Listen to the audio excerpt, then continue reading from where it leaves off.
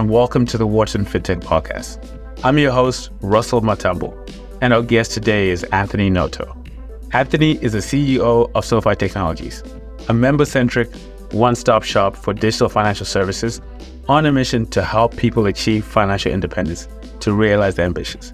SoFi innovates across three business segments: lending, financial services, and technology platform, which offers the only end-to-end vertically integrated financial technology stack. The company is also the naming rights partner of SoFi Stadium, home of the LA Chargers and the LA Rams. Under Anthony's leadership, SoFi became a public company in June of 2021, at 3 times the value from just 3 years prior. Before joining SoFi, Anthony held executive roles at Twitter and the National Football League, and was a partner at Goldman Sachs. A graduate of the U.S. Military Academy, Anthony also holds an MBA from the Wharton School. Join us as we explore some of the pivotal moments over Anthony's 5.5-year tenure as SoFi CEO, the story behind SoFi Stadium naming rights deal, Anthony's upbringing, and how it's shaped his views on money and leadership, and how that continues to drive his passion for the business today, and many more. I hope you enjoy the show. Hi, Anthony. I'm really excited to have you on the podcast today. Where are you calling in from? I'm calling in from San Francisco, our headquarters. Oh, that's fantastic. Well, I'm calling from SoFi's New York office, where I'm an MBA intern for the summer. It's been such an honor to be part of SoFi's story. Well, we really appreciate you being a summer intern. It's a really critical program for us. It helps us get insights to how you're thinking about getting your money right as you enter your professional career. And similarly, it's a point in time where we think we can really help you as well and give you products and services. So it's a very symbiotic relationship, and you've had a great impact on our thinking this summer. So thank you for being part of the team. Thank you.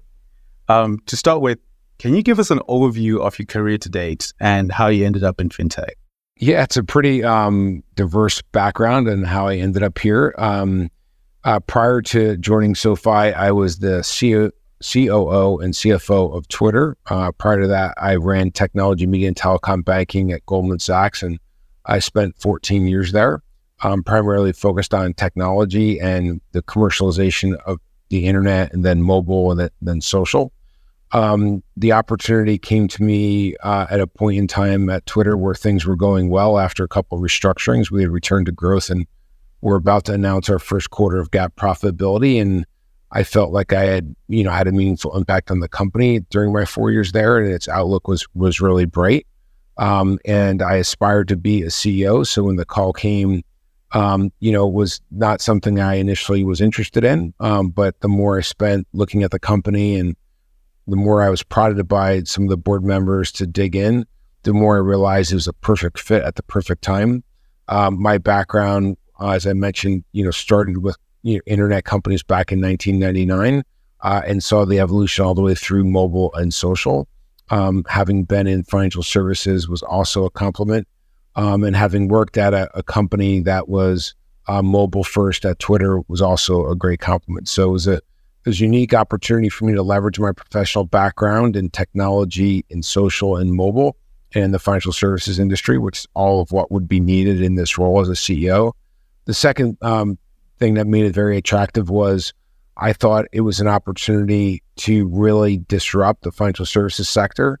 And due to the financial services sector, what Amazon did to retail, what Netflix has done to media, what we've seen Priceline and Expedia do to travel, and having been a student of seeing all those industry groups evolve and be disrupted over time, the question in the back of my mind was, why hadn't it happened in financial services?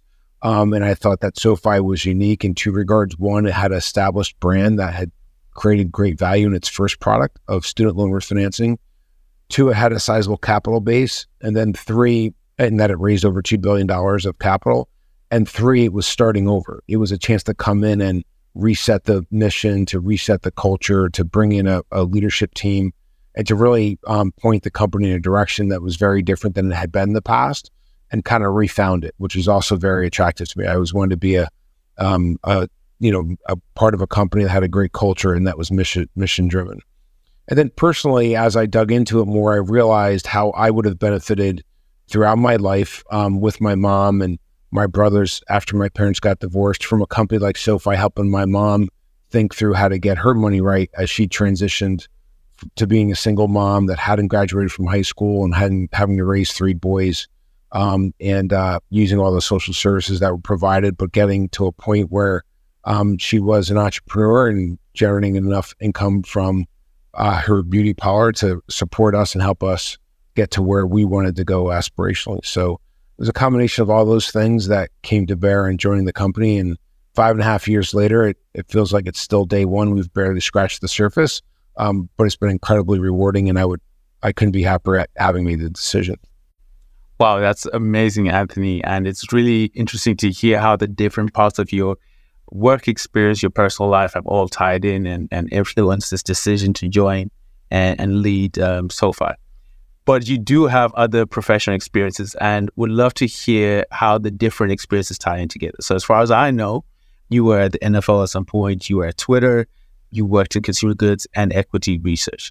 I'm curious how these very different areas tie in together and how you've been able to leverage lessons from that in your career at SoFi. Sure. Well, first, I must say it was not a grand plan. I sort of navigated over time by thinking about each opportunity and tying that back to my personal and professional goals, but also where those opportunities could lead. And so I went to West Point. I was a mechanical engineering major. I went into the Army as a communications officer, which is where I learned about the internet and internet protocol address and internet driven communication, asynchronous transfer mode, digital networks. After the Army, I went to Kraft Foods to really learn business. They had a program where they hired you in as a assistant brand manager, which was a general manager track that led to brand manager, which was essentially being a brand manager of a business. Some people would also call it product management. I spent roughly 4 years at Kraft Foods. First half of that time was on a business that was quite old, but very differentiated in good season salad dressing.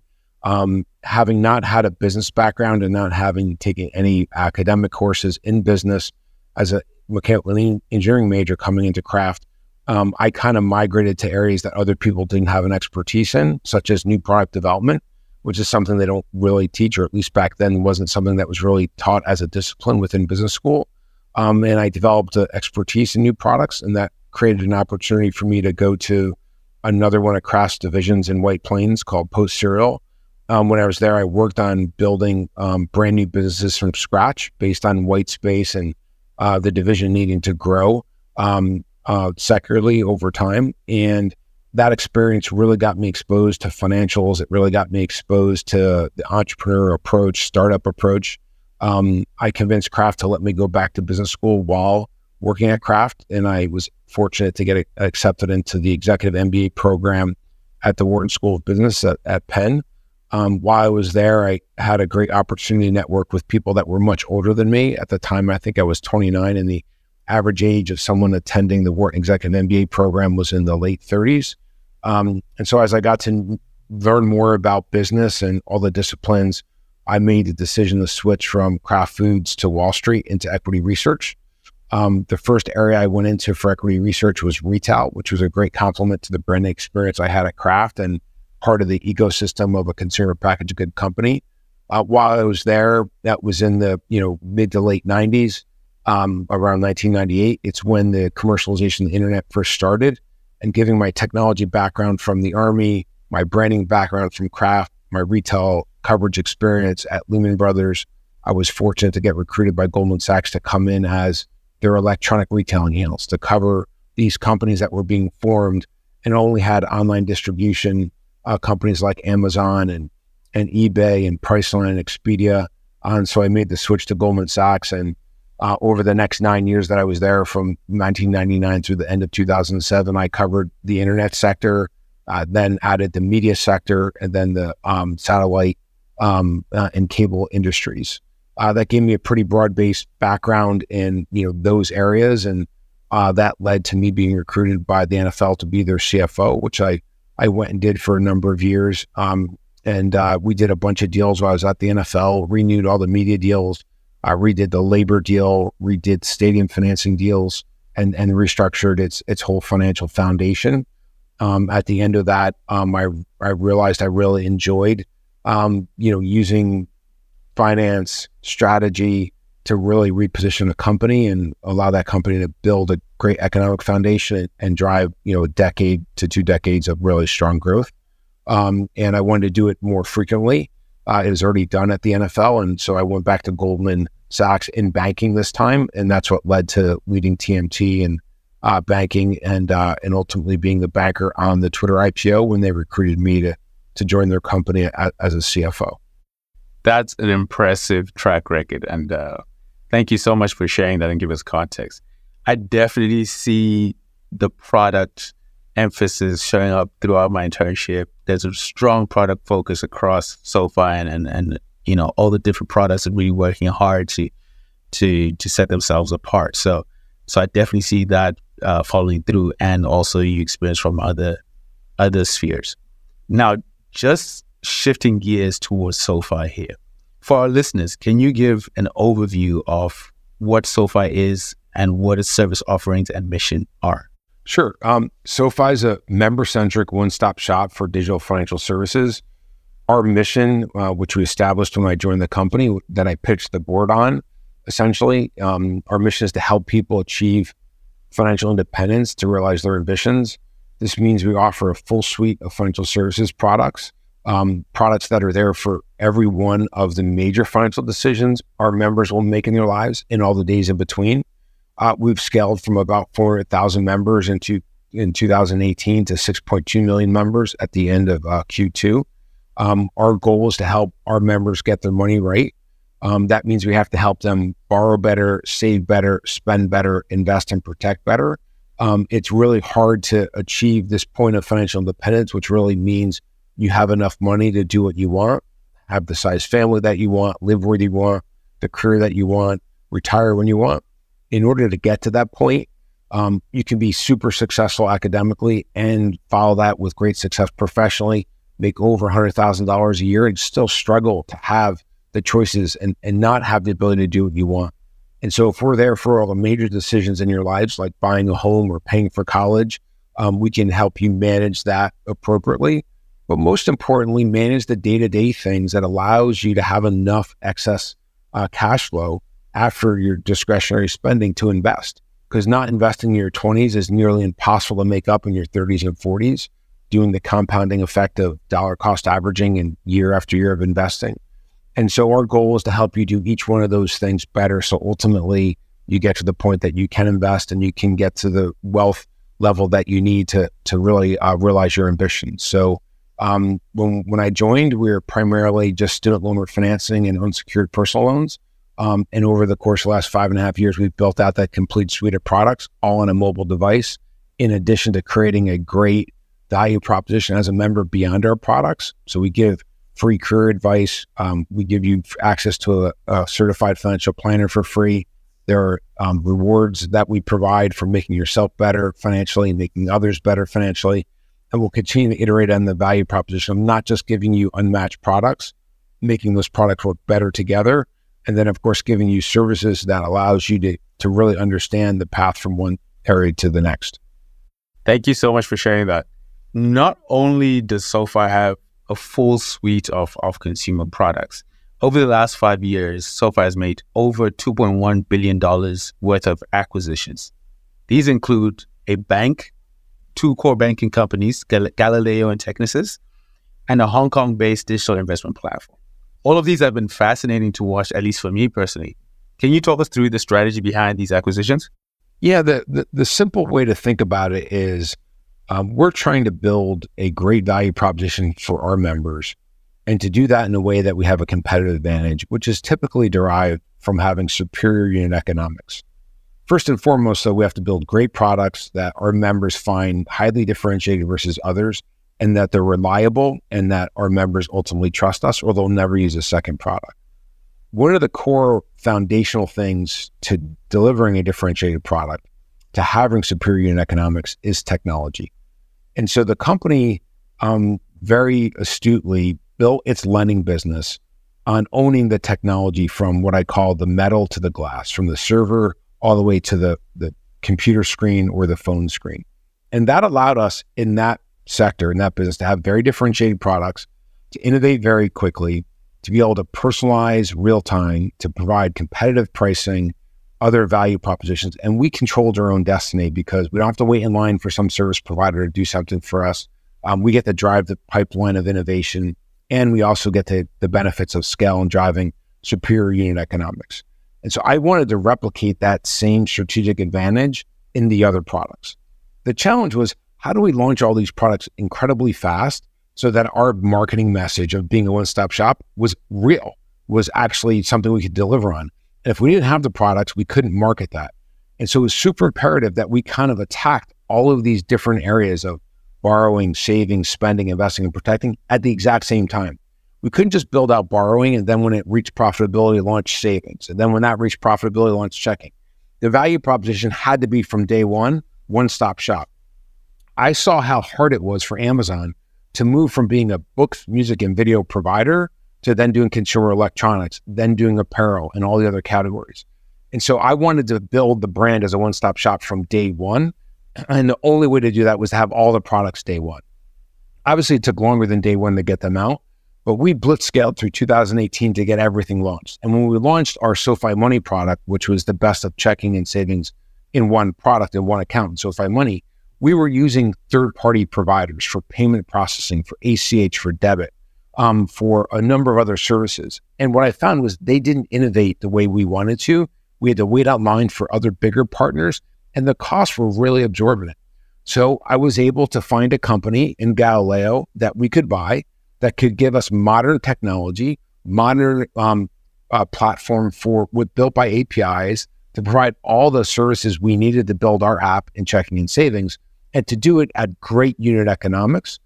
I was very fortunate in that our board supported that acquisition in March of 2020, right at the beginning of the pandemic. And that built the foundation of our technology platform and our ability to control our own destiny in our products outside of lending the way we do in lending. And so that was a really critical acquisition. As we moved on, we wanted to fulfill the strategy that I positioned with the board as the AWS of fintech, in that there was a number of technologies that SoFi needed as a one-stop shop, and everyone else would eventually need in the digital world. And that if we actually built out those technologies because we knew what was needed more than anyone else, then others would then buy those technologies from us and create a great synergy in our R&D and investments.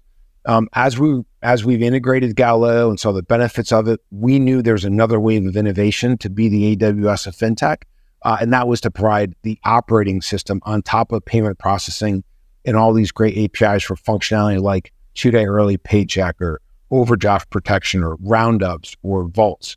And we were in search of a core technology that would allow SoFi to have all of its product on one core. Because one of the things that we were struggling with at SoFi is we were using different cores for all the products. But if we could put all of the products on one operating system, one core, and that operating system where that core was extensible into products we didn't even have today, we would have a huge competitive advantage. We could do better personalization, better real-time data, better real-time decisioning. And that led to our acquisition of Technisys, which has been really critical. The combination of Galileo and Technisys has really solidified the cornerstone of the strategy of the AWS of fintech. And both of those technologies have now been leveraged into new product areas like Connecta, which is a modern language AI chatbot that we're selling to our existing customers and non-Galileo and Technisys customers as well. We also have a product called PRP, which is Payment Risk Platform. That's a product everyone in the digital financial services industry, as well as e-commerce needs. It's a transactional fraud capability to reduce transaction fraud. So we'll continue to build out new technologies on these two platforms and to serve well the more than 125 million accounts that Galileo and Technisys enable in the US and in Latin America. So those are the two big acquisitions that not only solidified our competitive positioning as a differentiated product in SoFi and a strategic positioning, competitive advantage and low-cost operator and unique, unmatched unit economics, but it also gives us a diversified revenue stream that complements the direct-to-consumer businesses we have. Can you take us through your journey over the last 5 years and share some of the key milestones that you believe have been most instrumental in shaping what SoFi is today? I think the first really important milestone was launching SoFi Money, our native mobile app, which happened at the beginning of 2019, shortly followed by SoFi Money. The company was largely a desktop company and just in 2 lending products. So launching a native mobile app was a milestone for us to kind of, step into the modern era and distribution of mobile device. And then second, SoFi Money was a watershed event, and that was our first product outside of lending, and one that would be the tip of the sword, so to speak, years later in our acquisition of new members. So that was a big milestone. I'd say launching, SoFi Invest was an important milestone, as it was the first step outside of the traditional banking products of checking and savings and lending. And when we launched, SoFi Invest, we launched as the only place with single stocks without commissions that you could buy. We pioneered fractional shares. We're the first provider of fractional shares. In addition to that, we had several robo accounts that were SoFi robo accounts. We eventually added ETFs, and we also enabled cryptocurrency to be purchased through SoFi through a partner at Coinbase, and now Coinbase and BitGo. From there, we really started to build out the experience in the mobile app that was not necessarily financial services. So, for example, we have a product called Relay, which is a digital personal financial management tool that allows you to connect all of your financial accounts across your entire life, not just what you use with SoFi. So you get a one window pane view of what's going on with your money across your investment accounts, your brokerage accounts, credit cards, all your checking and savings accounts, and including your home assets, insurance assets, et cetera. And from there, it was really about starting to build awareness and trust. And it was in 2019 in the fall when I was presenting the 2020 plan, and I said to the board, it's a matter of when, not if. And they said, what do you mean when, not if? I said, it's a matter of when, not if we become a top 10 financial institution in the United States. We have the products, and they're already superior to our competitors. We have them all in a digital mobile app, which none of our competitors have. And in addition to that, we're going to keep iterating like crazy. This is our first year. This is our rookie year. It's day one. The products are only going to get better from here. And it's going to be really hard for them to catch up because they just don't have the technology platforms we have. So we have product superiority. It will only get stronger and better. Really, what we need to build now is trust. For the first time, we have to convince people to give us their money instead of giving people money. Well, for them to give us their money, they have to trust us. We have to become a household brand name. And literally, as I said those words, I said to myself, damn, we have to do that LA Stadium naming rights deal. My team had been bugging me since I joined in 2018 to do the deal. And having worked at the NFL, I understood how expensive those deals were, how complicated they were. Not every company executed it the right way, so the value would be hard to extract. But as I talked about trust and becoming a household brand name, I instantly realized there's no faster way. There's no credible relationship to have than your name on a stadium that's going to have 20 million people watching Monday Night Football or Sunday Night Football, and no brand that has elevated itself above the other leagues, that's elevated itself above the consciousness in our country, that's become a pop culture icon, that has become a platform for people to have a voice, to drive equality and all these great things. And, having worked there, I understood that brand, and having been at Twitter and having licensed Thursday Night Football when we launched Twitter Live, I understood how powerful it could be. And in that instance, I knew we had to do the stadium deal. And it was a watershed event to have won that deal, because there were a lot of brands that wanted that deal. They had a lot more money than we had. We had to figure out how to fund it. It was very early in our formation. It was going to cost us a lot of money relative to our budget, but over the long term, it would pay out. The simple math was, if we could get 5 primetime football games a year, we reached 20 million people in each of those primetime national televised airings. And that was 5 times bigger than what we were doing with a bunch of other single point sponsorships. And so all we really did was take the money away from these 4 or 5 other national sponsorships and allocated it to the stadium. But we got 5 times the reach. All of those other sponsorships only drove about 15 million unique viewers a year, where one game in SoFi Stadium during prime time would be 15 to 20 million in one game. Multiply that by 5 times and you have 5 times the efficiency. Layer on top of that, that Stan Kroenke and his family was building what I thought would be the 8th wonder of the world. They were building a platform that every ambitious musician, every sports league, every type of event would want to be on because it's such a unique platform. And sure enough, they were able to secure the Olympics, able to secure the World Cup. They've had phenomenal musicians there, kicking off with the Rolling Stones, and most recently 6 shows from Taylor Swift. No venue in the world has 6 shows of Taylor Swift in her Euro tour. So it's become the 8th wonder of the world. Everyone wants to be on that stage, and SoFi is part of that, and part of that brand awareness and that notoriety, and has really become an epic element of our branding strategy. Wow, congratulations on landing that deal.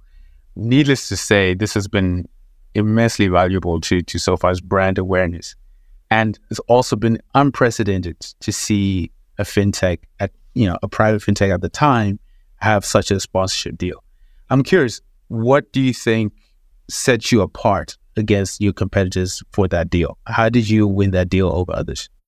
I think first and foremost, we were a brand that was trying to change the world and change the way people thought about their money and what they aspired to be. We're an aspirational brand. Our mission is to help people achieve their ambitions through financial independence. And, I think the stage at SoFi or the stadium itself is about people with grand ambitions and giving them a platform to show the world who they are and help them achieve more. I think also, our product is unique in that it's used in the stadium, and we could make it the easiest place in the world to spend money, and also a place in which you could save when you spend money by using SoFi. So we are, as they call, endemic to the building, endemic to the category. And our pitch to Stan Kroenke and Josh and the family and to Dean Spanos at the Chargers was that we would make it the easiest place in the world to spend money, make it seamless. We were committed to giving people the best value we could by giving them discounts and unique opportunities to buy and to spend while they're there. So, taking our goal of helping people spend better and save better and buy better and instituting that within the stadium. And that we'd bring a member base to the table that would see it as a benefit of being a member at SoFi when they get to the stadium. And then I think there's a bunch of intangibles. Like, it can't be missed that I worked at the NFL for 3 years as the CFO during a very trying time during the financial crisis when we had to make a lot of pivotal decisions that set the foundation for the next decade of their growth. And so that brings, notoriety and credibility, of who I am and an appreciation of getting stuff done. I think the success we had at Twitter in being the pioneer, both the idea and the first partner in live Thursday Night Football being simulcast on Twitter, that was a deal that, we went to the NFL, an idea we went to them with, and they thought it was such a good idea. They offered it to everybody, and we had to win that deal. Part of winning that deal was my commitment to doing whatever was necessary for the good of the partnership. And I upheld that commitment. And, that also I thought came to bear in this particular situation. You could have the most detailed contract in the world with all the fine print that you want on any deal, like a live video deal with Twitter or this stadium deal with SoFi. But at the end of the day, you can't capture every scenario. As an example, you couldn't capture the pandemic. And they needed to know that they could trust me, that they could trust SoFi, that SoFi would do what was right for the partnership, even if it wasn't in a contract, even if it wasn't something that we agreed and contemplated. There's a 20-year deal and a lot can go wrong in 20 years. And was I going to be a reasonable partner? I'll give you one great example. We signed the deal and then the stadium team came to me and said, hey, we're thinking about changing the roof. We think the roof should be a video board. So instead of your name being up there in big block letters permanently fixed on the top of that stadium that every airplane going to LAX flew over, instead of it being in those huge letters, we want to take it off and put a video board there instead, and we'll put your name around the outside. And I thought about it, and I didn't have to agree to the deal. We'd already signed our deal. That was part of the deal. I didn't have to change my view. And I thought about it, and I said, well, as long as whenever you have a video up there, SoFi's at least like 25 or 30% of the video on the bottom, like a banner ad would be, like in a video player, I'll gladly do that. Everyone was really surprised that I was willing to do it and didn't ask for money back or anything else. But the reality was, like, if SoFi Stadium had a video board on the roof, that meant it was going to be able to run some of the most iconic videos, be able to communicate some of the most iconic sayings. and it would be part of being the eighth wonder of the world. And that when planes flew over it, there'd be a lot more people taking pictures of what was on that roof than just SoFi. And they'd be retweeting those. They would be tweeting out those photos. They would be posting it on TikTok, posting on Instagram, and it would drive impressions well beyond what we ever would have gotten from our name simply being up there.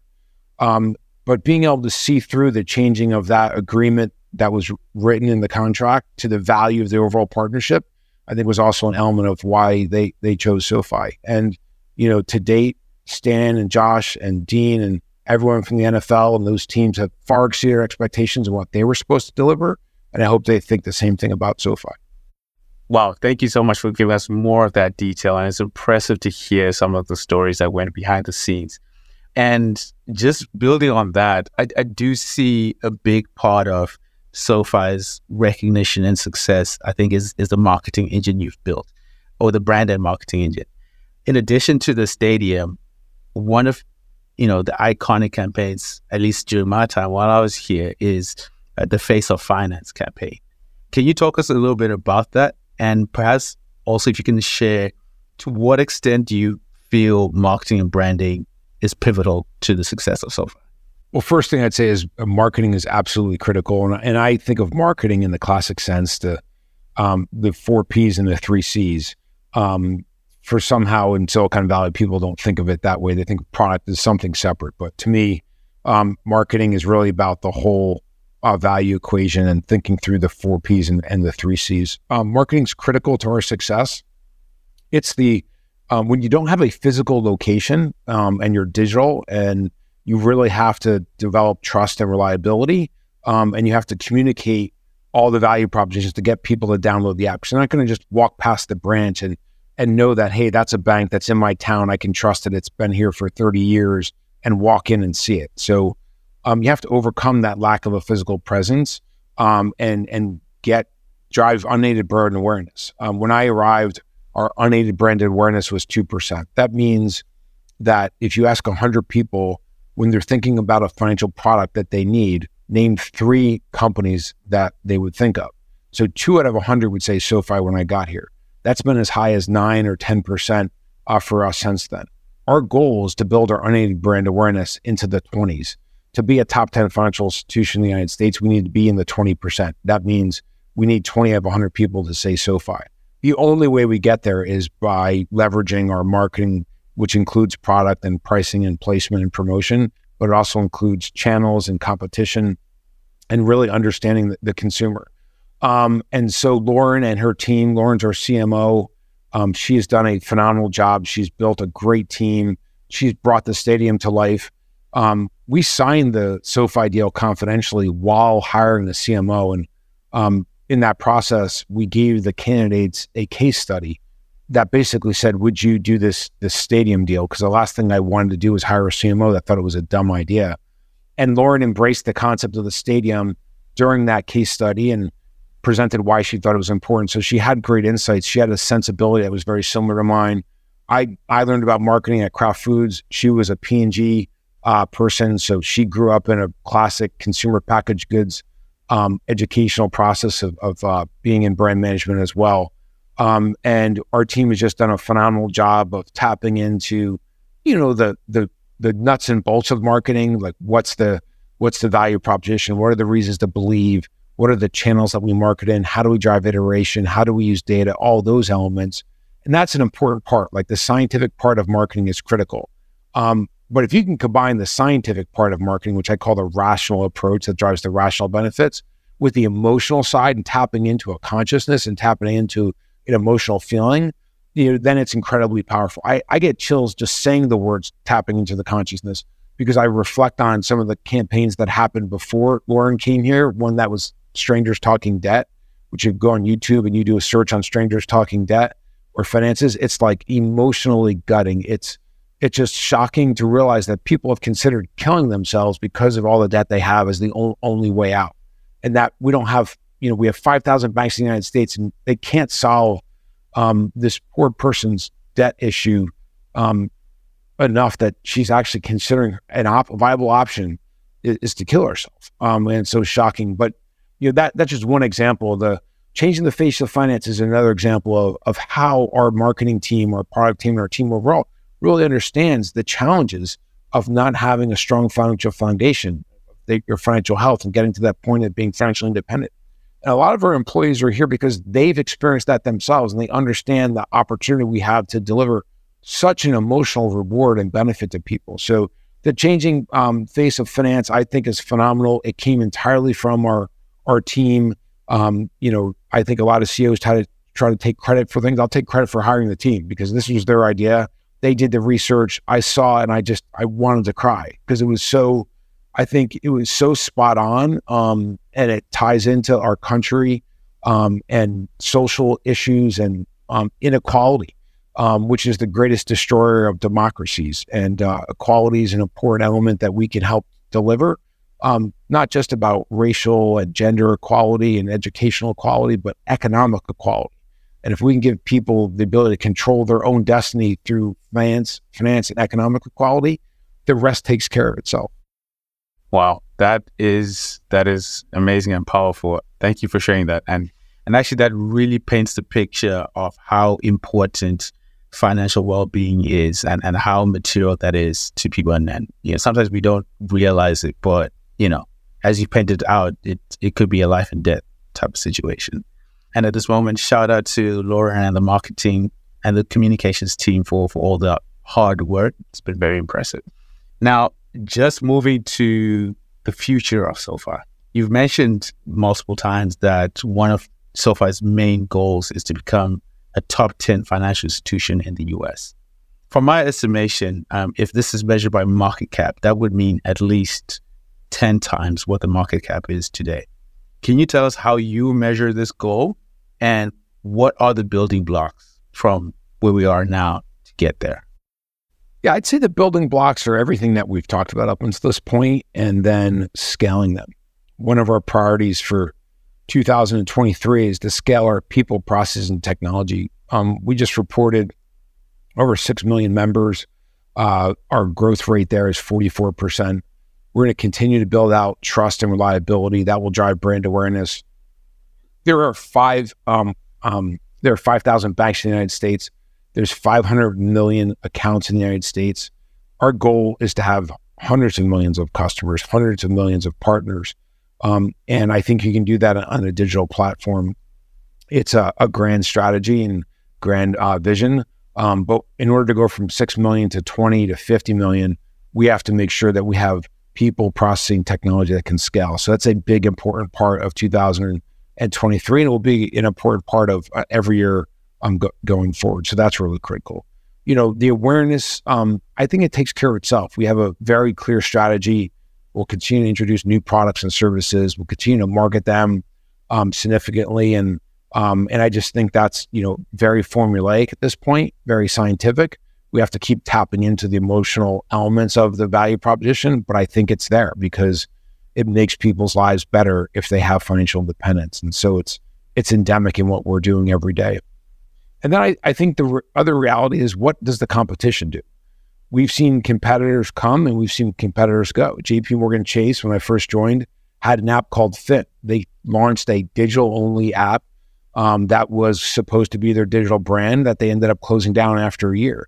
When I first arrived, Marcus was a big, in the news and a big potential competitive threat, and they've seemed to stumble and try to find their way. There's a number of other privately funded companies that wanted to become a one-stop shop, but that were really strong in one category, like brokerage or lending or just straight checking and savings. And, they haven't been able to fulfill that vision the way that we have, or at all for that matter. So I expect there's going to be another wave of competition, and it could come from technology companies like Apple, could come from large incumbent fintechs like PayPal. It could come from consumer companies like Amazon. So, it's hard to know exactly how that's going to unfold, but if we keep building greater and greater competitive advantage through superior unit economics and unmatched value proposition across selection, across fast, across content and convenience, and making our product work better together, and giving great member services, I think we can thwart the competition. So we're really in step on the gas and keep it to the floor as fast as we can, but to make sure that the vehicle we're in can sustain the winds and the rains and the storms that come. And I used the analogy the other day that in the last 5.5 years, I felt like first we got hit by a tidal wave, and then we got hit by a hurricane, and then we got hit by a tornado, and then we got hit by an earthquake. If you look at it over the last 5.5 years, all the monumental things that have happened from a negative standpoint, the fact that we're still standing here on top of the mountain, looking down on other people that said they're going to climb that same mountain, it's nothing short of a miracle. Not only that, not only have you faced all these challenges head on, you have posted 9 straight quarters of record revenue in spite of all of that, which is very impressive. And I think some of the things you've already mentioned talk to what makes you distinctive and what makes SoFi so impactful. Just shifting gears here. Now, any interview of Anthony Noto would be incomplete without touching on your personal story and how it shaped your views on leadership. You've mentioned earlier that some of your upbringing and how that's influenced your relationship with money today. Would you like to share a bit more on that? And from my perspective, was this inspiration for the motto, getting members' money right? Yeah, I think there's 2 sort of talk tracks to that question. The first is, I alluded to this before. My parents got divorced when I was 3. I had an older brother and a younger brother. My mom got married. Mom and dad got married young. I think 19 and 20. Had my older brother when I think my mom was 20 or 21. My mom hadn't graduated from high school, not because she didn't have the capacity or desire, but her mom passed away from leukemia. She was in a tough situation, needing to raise my uncle with my grandfather. And she chose to go down that path. Got married, had 3 kids, and my parents got divorced. When I was 3, and my mom had to figure out how she was going to raise 3 boys with, her income and whatever, supplements she could get from my dad. And, we were in food stamps and welfare. And, I would say during those years, I think I kind of suppressed a lot of those things from my thinking as I became an adult and started to find economic success. But when I came to SoFi, they came back, like the realities of a lot of those times and how we got by and what she did to get us by. It caused me to be even more passionate about our mission. She became a beautician. She eventually opened her own shop. After, doing well and having 2 chairs in the shop, she rented the place next door, which is a pizza shop, and knocked down the wall and put in tanning beds and workout equipment. This is in the late 70s and early 80s before these big chains started. We went from, being on food stamps and welfare to then going to better schools. And we went from free lunch kids in elementary school to paying for our lunch in middle school. And by the time we were in high school, we were doing much, much better. But she had to figure it out on her own. There was no one for her to call or no SoFi for her to be part of. And I think if there was, it would have been a lot easier. And I think if there's a lot of people that didn't get to that point that she was able to navigate through that I grew up with, that I saw when I lived in Heritage Gardens. And, H3 was our apartment, and, it was a very diverse neighborhood with, low economic status. And a lot of people never made it out of there. But she figured it out. And with the help of my stepfather, eventually Bertie as well. So, when I got to SoFi and I started thinking about that time, it just helped build my passion for what we're doing in a much bigger way. And, something I realized was not just about people that were in my mom's situation, but my brothers. Both of my brothers were very successful, made, significant amount of income above average. They're our perfect target, but they struggled to live the American dream despite their professional and success and economic success. It's just not enough to live the American dream. So that's a great passion that I have. And I find every day that there's these highly successful people that face these same challenges on $200,000, $300,000 income levels. And it's just a shame that we haven't been able to help those people see the benefits of all of their hard work and economic professional success translating to, mental success and emotional success. On the other side of the equation is like my mom, taught me how to play baseball. She was my baseball coach. She fired my little league baseball coach because he was inadequate and inept. And so she taught us a lot about athletics and the importance of getting up 10 times after getting down 9 times. She wasn't a warm, touchy-feely lady. If you complained about what was going on your baseball team or football or hockey team, she wouldn't listen to it. She'd say, you're not trying hard enough. That was always the answer. You're not trying hard enough. You're not good enough. It's not the coach, it's you type of thing. Well, the benefit of that is I played on some great sports teams. We played everything growing up, and my closest friends to this day were competitive as shit, and didn't matter how good or what awards I won. It was never good enough. They would never, acknowledge any of that. It was always about next play and lining up next to them, or we played every sport, and it built a competitive spirit that I bring to the table every day. And West Point played a huge role in that as well. My closest friends that I played football with, they were even more competitive than I was. And I thought I came from a pretty competitive neighborhood, and there was no quit in any of my friends. And they're they're like, all of them are like my brothers today. So I benefited from standing on the shoulders of great friends and family. And it helped me be a more competitive, more driven person, and more resilient, but also more balanced. I never really stop and think about what we've accomplished or focus on it, because I know how quickly failures are right around the next corner. Thank you so much for sharing your personal story. And I can definitely see how impactful it's been to you, and how that resonates in how you lead SoFi and your career at large. Back in Africa, we have a saying that it takes a village to raise a kid. And it's the different experiences, the different people that you interface with that make you who you are. I'm curious, and I know this will probably be an entire episode on its own, but I'm curious, what are some of the most enduring lessons that you've taken from the people around you, the institutions you've been part of, the sports teams or otherwise that you've been part of? What are some of the most enduring lessons that you still carry today? Yeah, I think for the business person, the person that's trying to get advice on careers, the person that's trying to build a company or wants a sort of good framework to how to think about the behaviors that you individually display, and then that you hold others accountable for. Our 11 core values are essentially my value system. They're essentially what the employees of SoFi wanted as their culture, and they're perfectly aligned. When I was interviewing for the job, I asked for some research, and one of the things I got was the output of a thing called One SoFi, which the management team had put together to try to help build the culture and fix the culture. And they basically asked that One SoFi team, what are the behaviors that they would be very proud of a company upholding their employees to? And I looked, it was like 35, 40 behaviors, and all of them aligned with how I thought about a great culture. We had to distill them down. We distilled them down to 11 core values. But those 11 core values, like that's my value system, that's SoFi's value system, and they're perfectly aligned. So that those are based on life lessons professionally and personally and from all the careers. I'd say a couple other things that I kind of learned along the way. Some of it came from my coaches in high school and in college. My high school football coaches, Ted Peterson and Bill Pachone, were incredibly influential. And I remember I had one of the greatest games as a quarterback I could have had, and I was on cloud nine, and like everything just worked. And the next game, I had the worst game I possibly could have as a quarterback. And I remember Coach Pachone saying to me, Anthony, as a quarterback, you're never as good as you think you are, and you're never as bad as you think you are, or other people think you are one way or the other. And he's right.